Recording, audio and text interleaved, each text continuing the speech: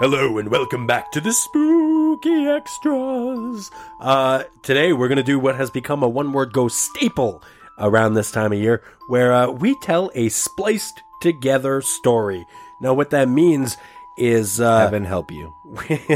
We each tell a small chunk of a story, and then I edit it together in such a way that we take out all the middle part, all the laughter, all the thinking, all the joy, all the I take out everything that makes the story fun, and you get a semi-coherent story that really makes no sense, but your mind gets to fill in the blanks of what happened in between each of these chunks.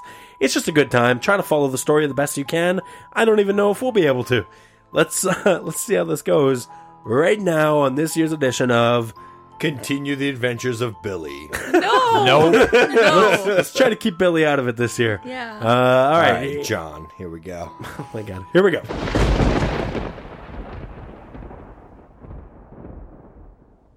Once upon a time, In a far, far away land. There is a small town of 10 people. People frequently came to visit this small town, but they never returned home. with all of their limbs. There was a young boy who was traveling with his family to this village. He had a vision where he saw the village elder scooping out eyeballs with spoons. He pleaded his family to turn the car around, but they wouldn't listen. They were too busy grooving out in the front seat to show tunes. Like Mariah Carey. The young boy turned the radio off. Who wants to listen to that shit, he said. Besides, I had a vision. This is more important. We can't go to this village. This is the worst vacation ever. Now, Timmy, the mom said, you know your father is hard up for cash right now, being between jobs and all. So we have to take free vacations whenever we can. And this village is close enough to home that gas won't be too expensive. Now sit back in your seat and don't touch the damn radio. But I don't want to go all the way to Manitoba. Timmy hated the idea of going to Manitoba, especially if it involved getting his eyeballs scooped out. Before long, the car pulled into the village. For such a small village, there seemed to be a large number of ramshackle houses. I've got a bad feeling about this, Mom. Dad, please just turn the car around. Please, I'm begging you, said Timmy. Now, Timmy, as I just previously said, your father doesn't have very much money, and we're gonna have to spend our whole summer vacation here. So you're just gonna need to tough it up. His father hit the brakes hard, and suddenly, there's a police officer knocking at their window. Timmy's dad rolled down the window. The officer stared back into his eyes. License, registration, and eyeballs, please. Sure, here's my license, What was that last part? License and registration, please. Dad, I told you, it's my visions! Timmy's dad turned around. Timmy, I'm talking to the officer right now. You need to calm down back there and stop talking about your...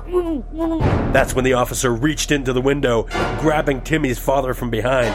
Oh, no, shouted Timmy's mother, reaching for the arm wrapped around her husband's throat. Quickly, Timmy jumped out of the car and stomped on the officer's foot. Ow! You fucking children! The cop released Timmy's dad in the pain of having his foot stomped on, turned and stared down Timmy with his one good eye. Timmy was mesmerized by the cop's one eye until his concentration was broken by the sound of squealing tires as his father pulled away from the scene.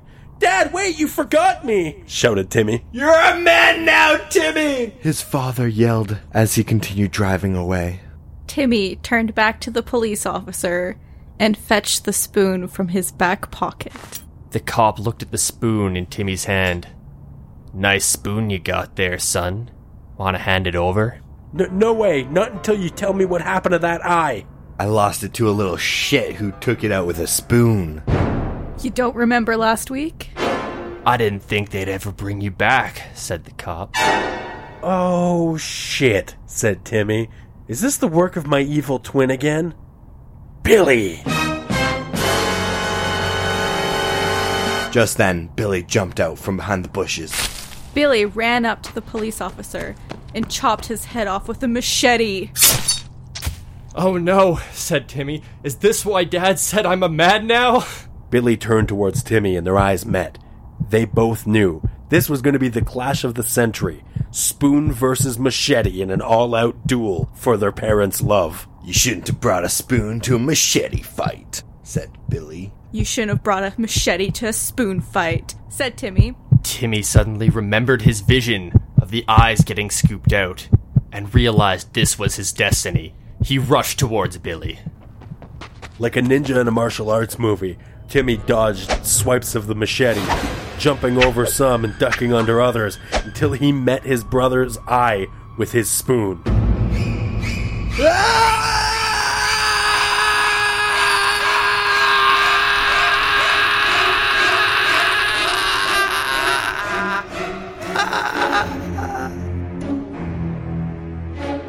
Said Billy. His spoon glistening in the sun. He made one quick scoop, and his eyes were gone. Timmy looked at his defeated brother.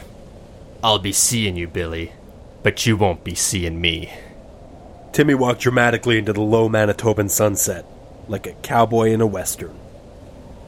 The end? The end. The end. The end, alright. He never had another vision again. The end.